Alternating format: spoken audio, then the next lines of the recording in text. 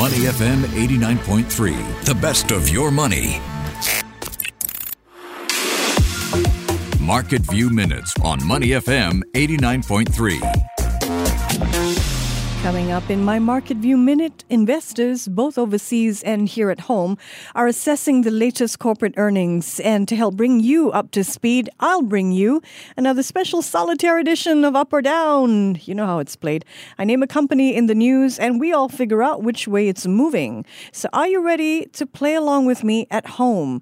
Our first entry today is ComfortDelGro. It's been facing increasing competition from Grab and Gojek. Petrol prices are up as well. But more people are definitely venturing out and going places. You only need to take a look at traffic on the roads to feel that, right? So what do you think? Is ComfortDelGro making more money now than it did a year ago? Drum roll, please. The answer is yes. ComfortDelGro netted nearly $120 million between January and June. That is 30% higher than a year ago. ComfortDelGro also paying out higher dividends than it did last year. So that is definitely an up in my books. It's worth noting as well that ComfortDelGro shares have been rallying a bit over the past few months, up about 4% since the beginning of the year, but they are still down some 12% from a year ago. So keeping an eye on that, perhaps ComfortDelGro shares are poised to rally further on the back of strong earnings.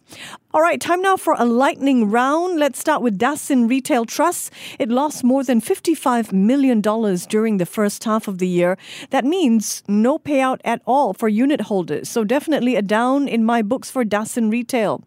Next, let's look at Medtex International. It makes personal protective equipment, face masks, and an antiviral nasal spray. But it's lost $3.7 million during the first 6 months of the year. So that's another down. And finally, let's look at the Property and Hospitality Group, UOL. Its earnings quadrupled during the first half of the year thanks to strong residential sales and hotel openings. 300%. What a great jump. So, am I giving UOL an up? Yes, I am. So what do you think? Will ComfortDelGro and UOL continue to outperform? And what about Dasin Retail Trust and Medtex? Will they stay in the doghouse?